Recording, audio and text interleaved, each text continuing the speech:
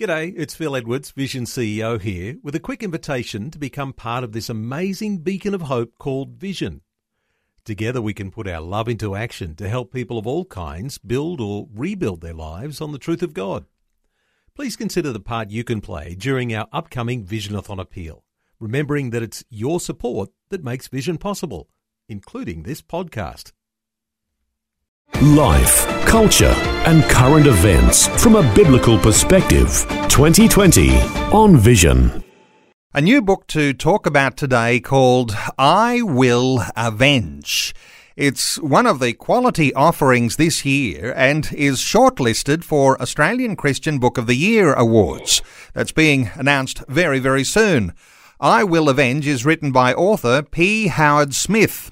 The book is based on real events and weaves together fact and fiction to bring to life a shameful period of Australia's convict past. It's the confronting account of a woman who's caught up in and severely damaged by war and its aftermath. It's described as an historical drama, bringing to life little-known facts surrounding the Irish Rebellion of 1798 and its influence upon early colonial life in Australia. Author P. Howard Smith is joining us, and let me just say a special welcome along to you, Peter. Yes, thanks very much, Neil. Peter, a lot of people will not even be familiar with the fact that there was something of a civil war going on at the end of the 18th century that actually was the catalyst for getting a lot of Irish people sent to Australia as convicts.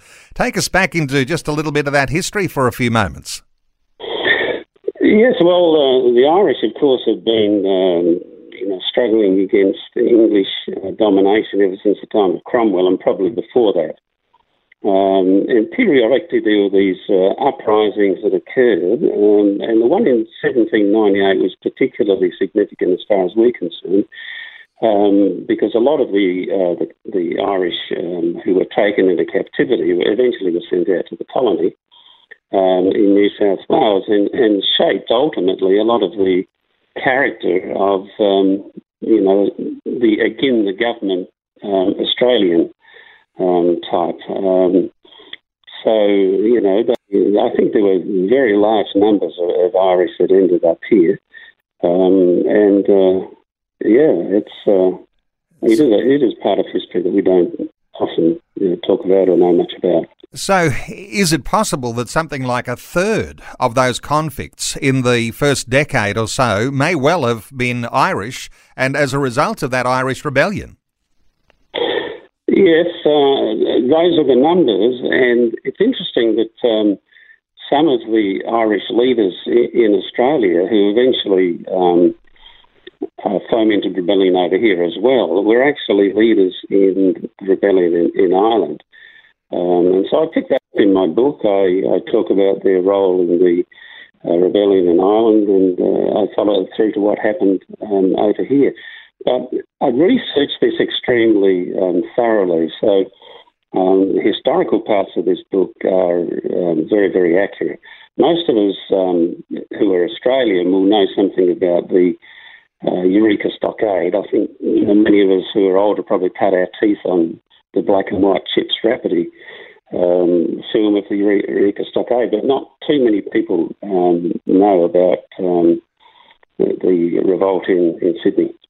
So your book is called I Will Avenge, and take us into this because it's a novel, but it's a novel that has the connections between the fact and, of course, you've interwoven that into a story around a woman. Yes, my heroine is a young woman called Maggie, who's just the daughter of simple Irish crofters.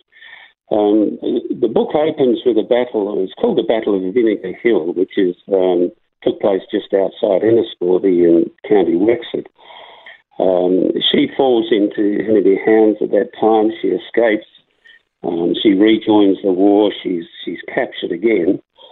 And she suffers all that you would expect that an Irish girl would suffer in a dirty war like that. So she's consumed with hatred and a lust for revenge, and certainly takes revenge. By the time she's transported to the colony, she's certainly got blood on her hands. But during the voyage, she meets a Christian officer, and she's given a Bible. Now, she's a Catholic girl. She's only ever heard, scripture in Latin. But she begins to read it in the 6-month journey out, and ultimately she becomes a Christian. So the girl who fought for freedom and only achieves bondage finally finds freedom in Christ, and that's a freedom that can't be taken away. And when she arrives here, she finds that the Irish in Australia are fomenting rebellion here as well. And the book culminates in the revolt at Castle Hill, which is sometimes referred to as the Second Battle of Vinegar Hill. And so you describe this as a sad early history of white settlement. So arriving in Australia as someone who's coming from the Irish, and as we say, that perhaps even a third of those convicts are coming from the even battle-hardened idea of being part of civil war, those sorts of things translate into Australian society. How have you described that early settlement, early history here in Australia, made up of all of these Irish who were coming from that background? Well, it's an interesting mix if you look at the history of the early colony, because being so far away from what you would call civilization, there had to be a degree of cooperation. And so this delicate balance is all the time being played out between the establishment, those who are in authority. And even there's a delicate balance because, as most of us are probably aware, there was what we call the Rum Rebellion at one stage, where the Army Corps and the governors were in conflict with each other. So this balance is there, and it's also there with the convicts from Ireland. But it seems to be stable until the leaders from the battle in Enniscorthy in Ireland arrive over here. And once they arrive over here, then they start to, provoke dissatisfaction. They start to play the religious card, and the old, catch cry, liberty or death, starts to become something, that is talked about amongst the Irish convicts. So it culminates when they decide that they want to sail back to Ireland or sail to America, where they're going to be far more free in their mind than they are here. And so that's the idea behind the revolt, which unfortunately is an absolute disaster, just like the one was in Ireland. So you have the brutality of war back in England, and the Irish being sent to Australia as convicts. The other dimension, of course, and your heroine, this woman who's the main character of your story, she receives a Bible on the way, and for the first time she seems to understand something about the deeper Christian conviction that can come when you're not just exposed to a Latin Mass. And so your story begins to develop and culminates in a really powerful way of demonstrating forgiveness. How does that all work out in your book? Well, I think she, what happens with her, and she's obviously fictional, so what happens with her is what I say happens with her, but as I said, she's got blood on her hands. She's taken revenge before she's actually captured the second time and transported to Australia. So she sees a lot of evil on the voyage out as well. So she's faced with the evil of humanity, or the potential evil in everything that she's seen in the past. But she's still seeing it on the transport. But she's also carrying a lot of guilt, and it's in meeting this Christian officer who actually saves her life that she starts to see there's a difference, between people who say they're church people, they're Christians, and somebody who really does demonstrate the love of Christ. And this fellow certainly does do that. So it's really in seeing it lived. And that sort of provokes her curiosity, and she starts to read the Bible in her own private time.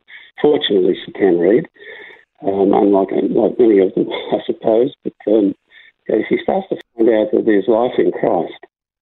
It's not just life in religion. It's not just life in the church.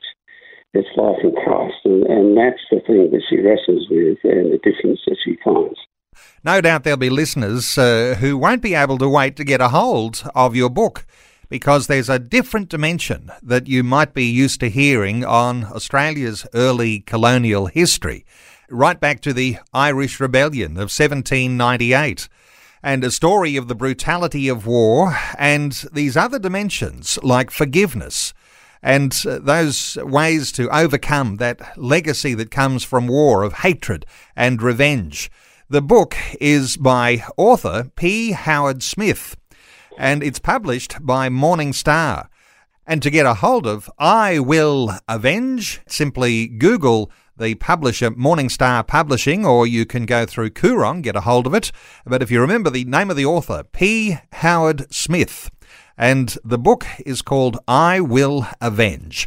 Peter, thanks so much for taking some time to share your thoughts. And of course, you are nominated as one of the top 10 nominees for this year's Australian Christian Book of the Year. And so all the best as the judgment is made, and hope to see your name on the top of the bill. Yep. Okay. Thanks, Neil.